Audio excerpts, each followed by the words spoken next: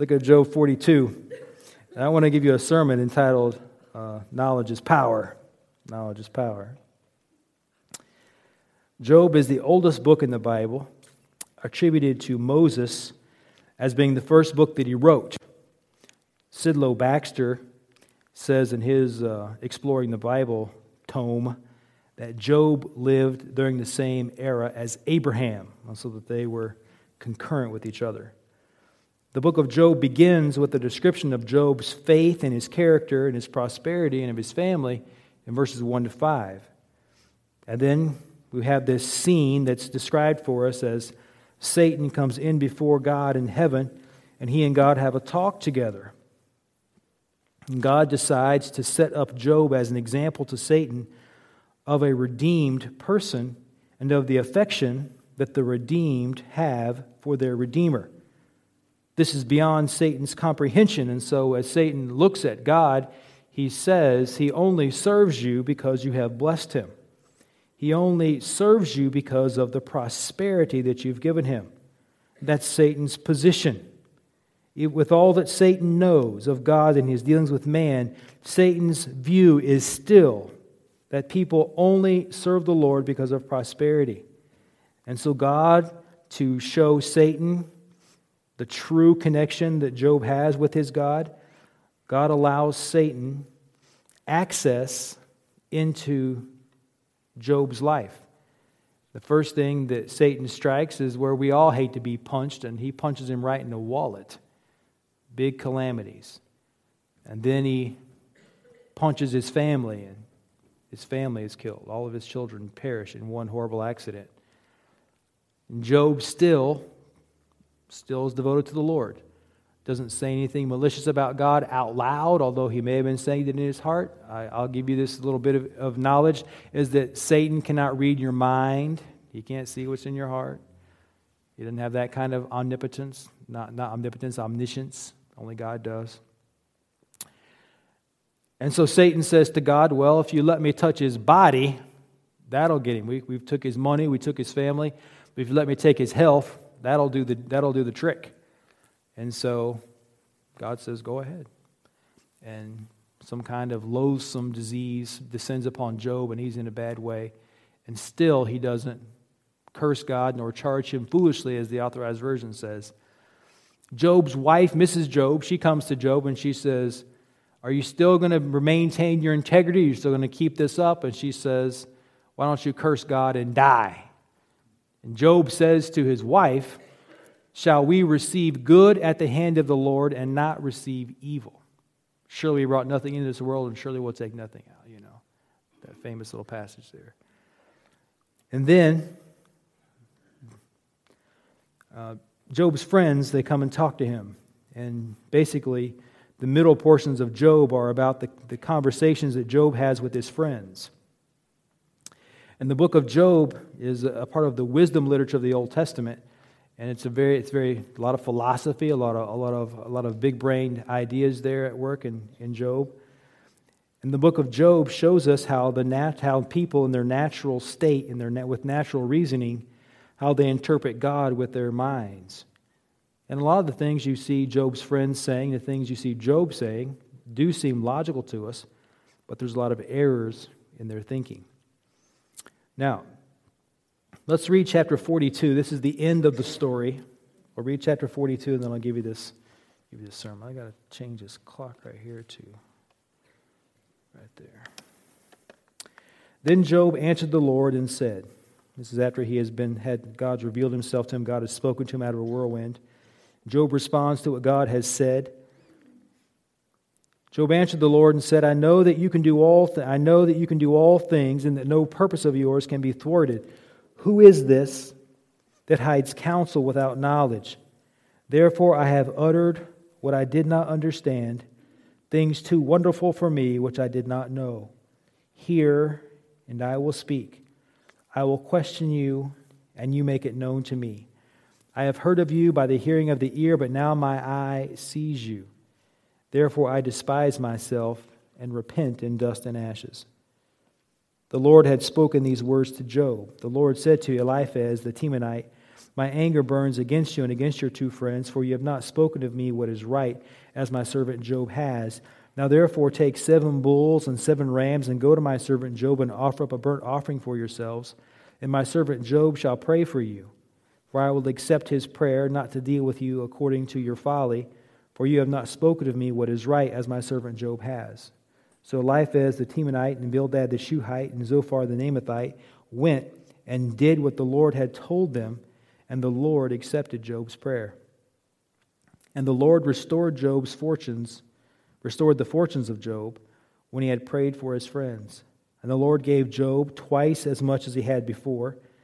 Then came to him all his brothers and sisters and all those who had known him before, and ate bread with him in his house, and they showed him sympathy and comforted him for all the evil that the Lord had brought upon him. And each of them gave him a piece of money and a ring of gold. And the Lord blessed the latter days of Job more than his beginning. He had 14,000 sheep, 6,000 camels, 1,000 yoke of oxen, and 1,000 female donkeys.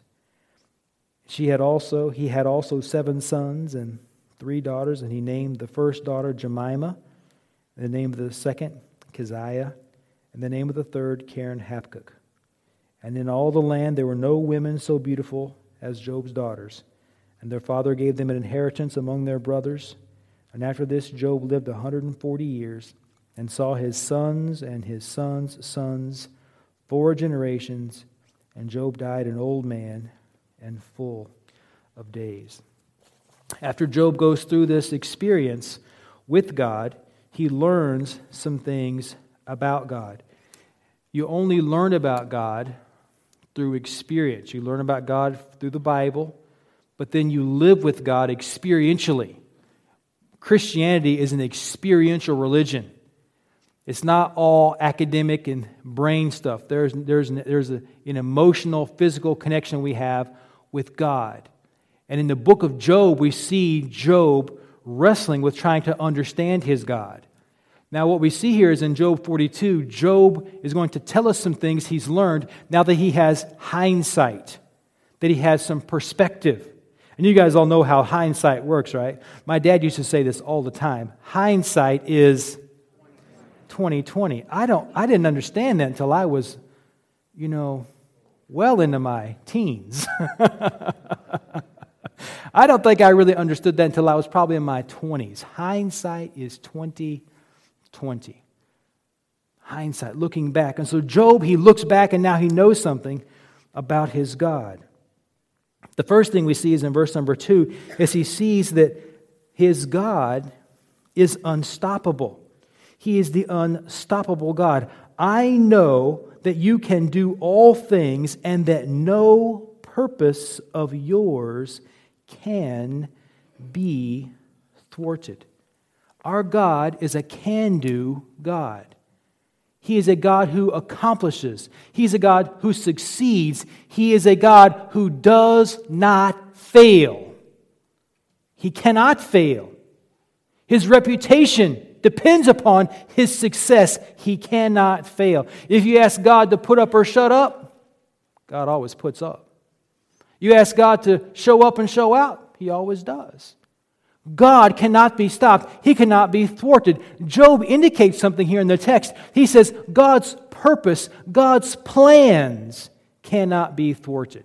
Sometimes you and I may think, well, I don't want to mess up God's plan. You can't. You can't mess it up.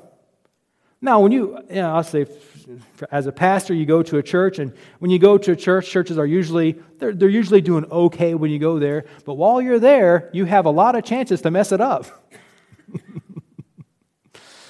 You can mess it up. And sometimes you say, well, I don't want to mess it up. Listen, you can't mess up God's plans. Now, the book of Job reminds us that successes or uprisings and downfallings, gains and losses are all part of God's purpose and God's plan. All a part of it. The good times of your life have been a part of God's plan. Aren't you happy about that? Amen? The bad parts of your life have also been a part of God's plan for your life. And we got to be happy about that too. Sometimes it's not hard to be happy about it. Sometimes it's hard to be happy about it. that hindsight informs us about it. Changes the way we look at it. These hard times have actually made us good. You know, there's the old adage about the sea, is that smooth seas do not good sailors make. You have to go through storms. You have to go through tribulations. And Job learns that his God is unstoppable. God's purpose is going to be successful. It cannot be thwarted. If God's purposes could be upended, if they could be stopped, if God could be defeated, then we are in big trouble. Our faith is in the wrong place. Our God cannot be defeated. That's why God has given us the book of Revelation, where God has already promised us in black and white, He wins. And all those who are on His side win too. And He's put it down in the book for us. It's there. It cannot be, He can't change it. Victory is ours. One pastor says that the Christian, we fight from victory to victory. We go forward because our God is victorious in what He is doing. The second thing that Job learns here in verse number 3 is that God's plans are not all revealed to us. Who is this that hides counsel without knowledge? Therefore I have uttered what I did not understand, things too wonderful for me, which I did not know. God does not tell us everything that He's doing. When God had this exchange with Satan in the eternal realm, God did not send Job a heavenly email or a note that said, I just want to let you know, Job, this is what's really going on here. He didn't do that. Job just had to trust his God's purpose, trust his God's plan. What we often talk about, Job is talking about how he has talked about God's purpose in a way that was inaccurate. We tend to talk about stuff based upon our own logic or our own interpretation. That's why in Proverbs it gives us this warning, every man seems just in his own cause, but then his neighbor comes and challenges him, right? You ever took some time to make a decision? Anybody like that?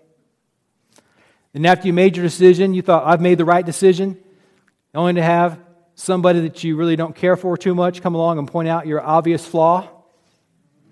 You ever been working on your car, brothers? And you've been out there just trying to figure out what's wrong with that piece of junk? Trying to get it all figured out? And you're just about ready to explode, to go nuclear. And your wife comes out, or your little kid comes over and says, what's this thing right here? Shouldn't that be hooked to that? Dad, you know, you got this unplugged for a reason? And then you realize, it's humiliating sometimes. Sometimes we get it wrong. We tend to interpret God's actions or God's inaction through how we think we would do it or how it should be done. God should act. God's acting because how come He's not doing what we should do? What we think He should do? It doesn't make sense to us. I've been walking through Walmart lots of times and seen people doing things that I thought were just abominable and think to myself, God, why do you let the world be the way it is? And I'll give you an example of the very thing that I'm talking about. Is I've been walking through Walmart and see two girls walking through the store, two women holding hands, obviously carrying on like they were two married people. I've seen two dudes doing the same thing. And I've seen in our fair city right here in good old Sheboygan, Michigan, redneck capital of the North, amen.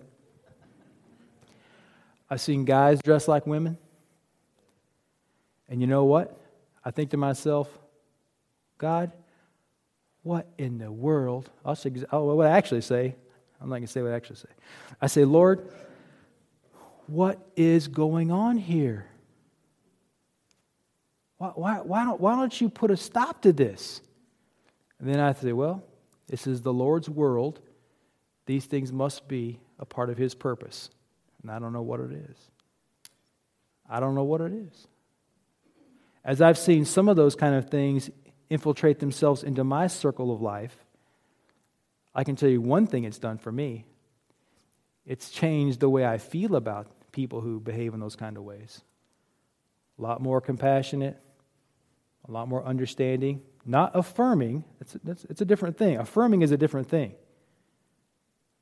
A lot more thoughtful about what the words we say, the exchanges we have, jokes we tell, etc., because those things inform. They change the way you look at it, make you see things differently.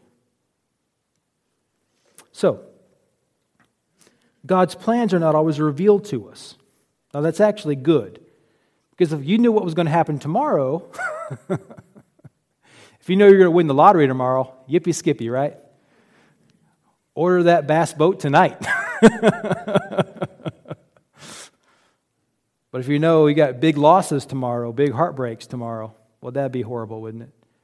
Waiting for the hammer to fall. Every second would be a dread, a sorrow, a woe. But God doesn't tell us everything. And that's good. We have to learn to trust Him. Moses wrote about it in Deuteronomy 29, where he said, the secret things belong to the Lord our God. There are some secret things, some secret plans that He doesn't make known to us yet. The third thing we see is in verse number 4. Job speaks to God and he says, hear and I will speak. He wants God to listen to him. He says, if you will listen to me, I will speak to you. Give me your ear. I want to talk to you. I will question you. I will inquire if you'll give me some answers. Now, my friends, there are some things in life you can go to God about, and God will tell you the why of it. Not everything, but some things He will. Job turns to the Lord and says, help me to know these things. Lord, if you will hear me, I will talk to you. I will question you. And you make it known to me. Job, for the last 30 chapters or so, has been telling everything he does know about everything. But now in this chapter, Job is confessing that he doesn't know everything, that he doesn't know as much as he thought he did. And he demonstrates his newfound humility before the Lord. No more speculations. Job says, if you will condescend to listen to me, I will ask you.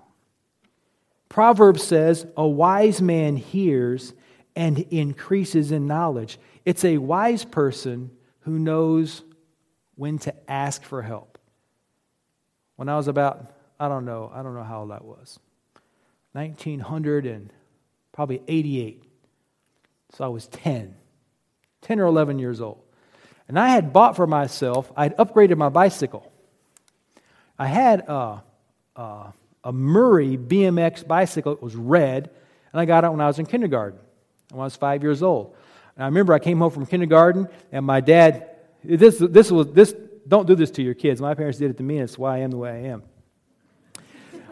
When I came home from school, my mom met me at the door and said, I walked to kindergarten in the snow, barefoot, uphill both ways.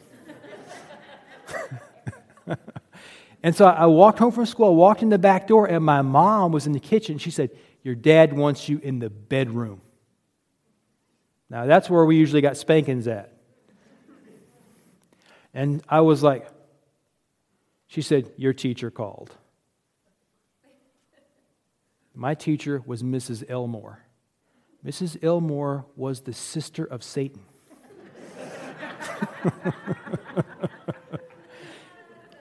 Your teacher called. My sister called. That'd make me Satan.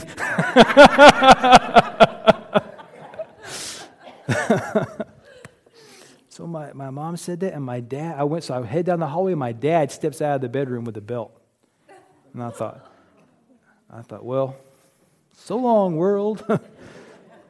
Walked into his bedroom, and there was my bicycle. Little sign said happy birthday on it. I remember looking at the bike, looking at my dad and he's going, happy birthday. I'm like, I don't know how to feel here. So I had that bicycle from kindergarten till I was about 10 years old, and my grandparents gave me some money for my birthday. We went to the department store, and I bought a bicycle. It was a white, I don't know what kind of white, it was a BMX bicycle, it was white, but it had white tires and mag wheels. Remember mag wheels on bicycles? Hand brakes. Ooh, baby. Nice. And I had that bicycle, and I left it outside one night, and I went out there to get on it one morning, and I went to crank the pedal on it, and the pedals, they just went around and clank. And because you could pedal backwards, you clank. I couldn't make it go around because one of the pedal cranks had gotten bent against the frame at the back. And I was like, how can I fix this? So I took it into the garage and got into my dad's tools. I'm trying to figure out what to do, and I can't fix it. I'm trying every stinking thing that I can think of to fix it. And I just lose it. And I pick that bicycle up, and I'm just throwing it on the ground, and I'm yelling, I'm kicking it, and I was using my vast repertoire of Christian cuss words, right? I'm mad. And my dad comes out. What's wrong? I said, it's bent. And he said, why didn't you ask me for help? I said, I don't need any help. And then he said, yeah, you do. And so he went over there, and he did some things I didn't know you could do. First of all, I didn't know that such a thing as left-handed threads existed. Because he took the pedal off, and the crank had no pedal on it now, and he put a cheater pipe on it, and he just bent it out. Took him all of 3 or 4 minutes, and he fixed my bike. And I was riding just a little ways. I didn't know to ask for help.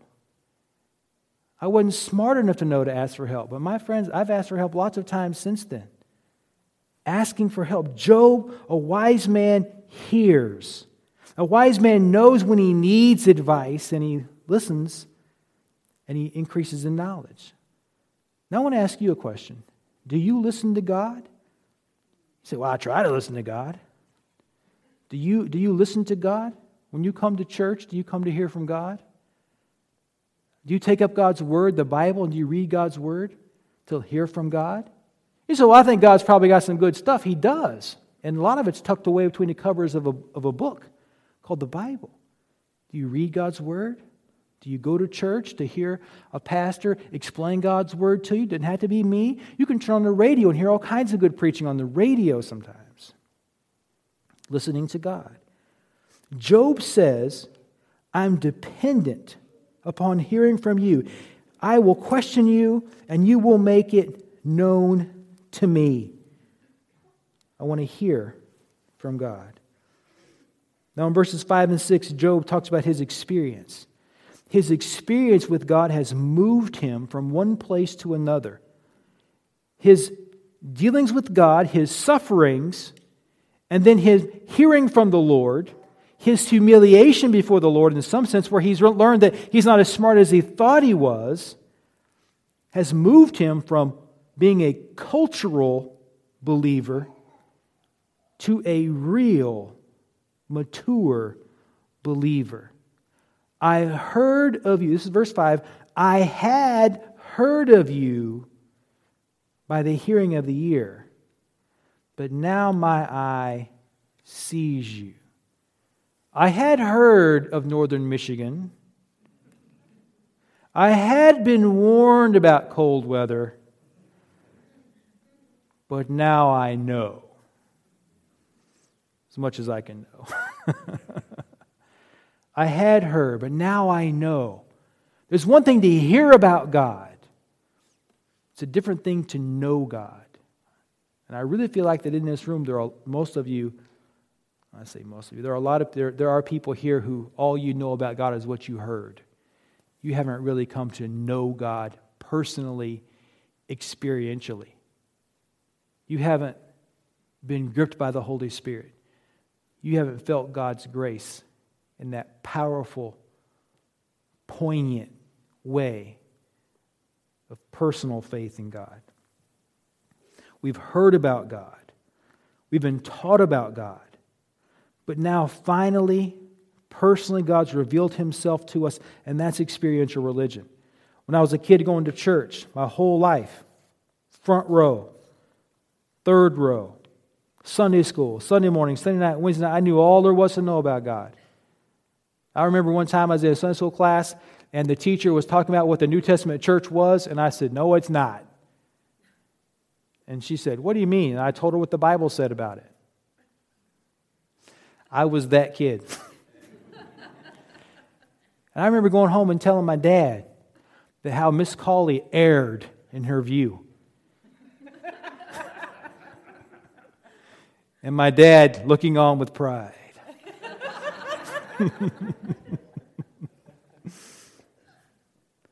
But it didn't mean squat, because it was all up here in my noggin. I knew what box to check. I knew all the stuff to say, but I was not a believer. I had not come to know God. But now I have, and it's very different. Very different. Job sees God. He comes to know God. And notice how this knowledge of God affects Job in verse 6. And now my eye sees you, and therefore I despise myself. Instead of pride and glory and self-righteousness, he sees himself in need of repentance. He sees that he is not as slick or as sharp as he thought he was, because now he has beheld himself in the image, in the mirror of God. If we wanted to quote James here, we could and say he has beheld himself in the mirror of the perfect law of liberty.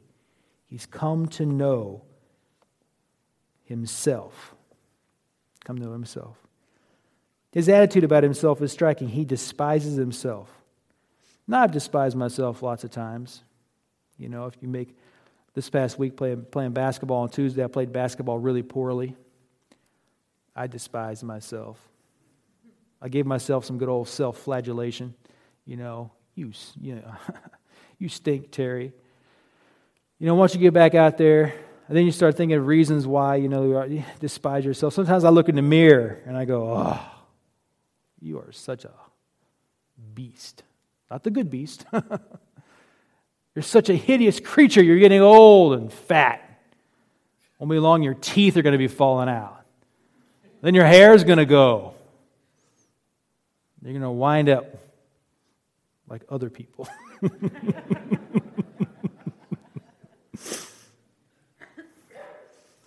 Sometimes I've despised myself because of my sin. Because I have the same sinful proclivities of every dude. Probably worse than some. And I despise myself because of my failures. I've despised myself because I've been a bad husband. I've despised myself because I think I've been a bad father. Despise myself because I think I've been a bad pastor, a bad preacher, a bad student. I mean, the opportunities for self-loathing are unending, aren't they? But Job has come to despise himself because of sinfulness. He's come to realize that compared to God, he is not much. Compared to God, he is a worm. Now, what does he do in this humility? He repents in dust and ashes. In the old times, when they were suffering and mourning and repenting, they would wallow in the dirt. They would tear their clothes and throw dirt on themselves and ash on themselves. That way everybody around knew that they were suffering or mourning or repenting. That they're going through something deep.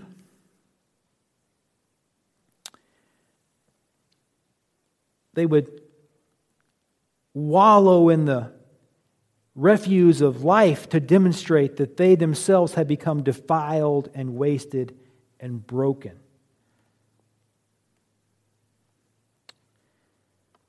I repent. I despise myself, and repent in dust and ashes. Now, the ESV has an interesting footnote in verse number 6. Now, your Bible may have it too. See the word repent? Right beside that word in my Bible has a little bitty number 2. A little bitty number 2, which means there's an alternate reading at the bottom of the page. So if you look down at the bottom of the page, what you'll see is, and am comforted. So we could read it like this: therefore I despise myself and am comforted in dust and ashes. Well, that's different. Instead of repenting in dust and ashes, he's comforted in dust and ashes. That's different. Let me ask you this question.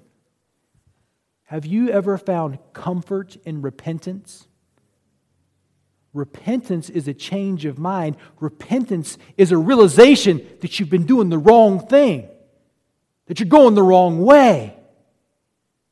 Have you ever found comfort in humility when you realize, look, I've just been wrong? I love Valerie with all my heart, and there's sometimes we have been fighting, and I know she's right, and I will not admit it.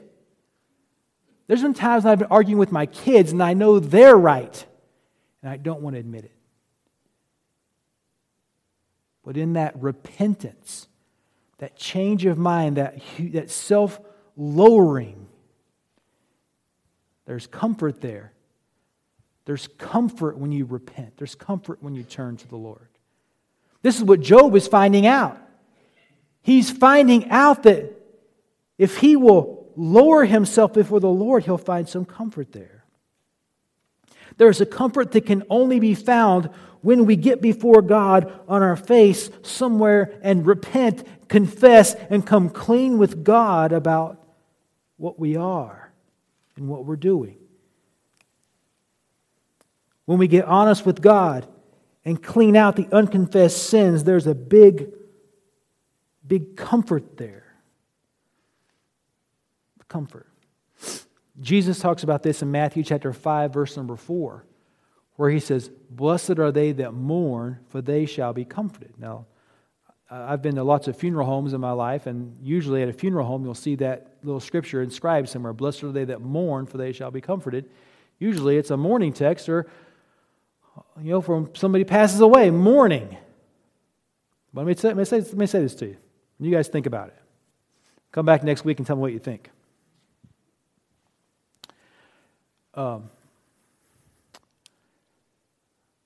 Sometimes somebody in our life passes away, and some people are never really comforted in their death. But that says, "Blessed are they that mourn, for they shall be comforted." I've known a lot of people, Christian people, who've had their loved ones pass away, and there's no comfort. They're never comforted. They always have a big, ragged, bleeding wound in their heart because they're not comforted. Maybe it's someone who passed away and you don't know that they're a Christian. And if they die without Christ as their Lord and Savior, they don't go to heaven, they go to the other place. How can you be comforted with that knowledge? How can you be comforted? Some friend or brother or sister whose life gets cut short by some act of senseless violence. A friend of mine in northern Texas. His daughter and her boyfriend were out, and whatever was going on in their lives led them to sit in a pickup truck and shoot one another and killed each other. How do you find comfort in that? My friend, he's made it. He's made it. He's still everlastingly at it, but I don't know if you could find any comfort. So what is 5:4 talking, Matthew 5:4 talking about? Blessed are they that mourn, for they shall be comforted. What's it talking about? What can you be comforted about with certainty every time? Only the forgiveness of sins. Blessed are they, Lloyd Jones says it like this, blessed are they that mourn over their sins, for they shall be comforted. If you mourn over your sins before God, you can be assured that all of your sins have been taken care of by the redeeming, cleansing blood of Jesus Christ. Christ forgives all your sins. And you can be assured of that, no matter how big they are, how little they are, how shallow they are, how broad they are. You can find forgiveness through Christ. Blessed are they that mourn, for they shall be comforted. When there is confession of sins, when you confess your sins, there is a fantastic fountain of forgiveness that is open to you and flows down from heaven to you, cleansing you, washing you, making you new. Making you new. Now, in verses 10 to 16, this is our last bit. There's a lesson to us. This is the bit about Job's restorations. It says Job restores the fortunes of Job. He gives Job, his family comes around again, and his family, they come around with words of comfort, it looks like. Looks like they come around with some gifts. They know he's lost his financial standing, and they come around with some coins and rings to try to help him get back on his feet. Excuse me. The lesson here is that, and then God blesses Job, and the Bible says he has double than what he had before. Blessed him more in the latter days than he had at the beginning. The lesson to us is this, is that God may use us for His glory, and it may require us to suffer, but God will make it up to us. God will make it up to us. You won't be sorry that you've been serving the Lord. Remember what Jesus said to the disciples? They said, "We've left everything and followed you." And what does Jesus respond to them with? "He that hath left father or mother or houses or land, it shall be restored to him 100-fold in this life and the life to come." Now, I'm going to be honest with you. I don't know how the "in this life to come" is always fulfilled. But I do know that in the life to come, it will be fulfilled. But it's always got to be better to have it in eternity than here, right?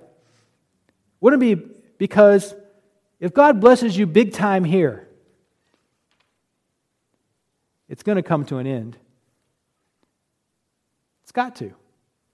You can't live forever. Job lives 140 years and he dies, which that puts Job's age. Now this is the big theological debate. You guys ready? Well, we should probably just stop, shouldn't we? Long life. God blesses Job. And he sees 4 generations here.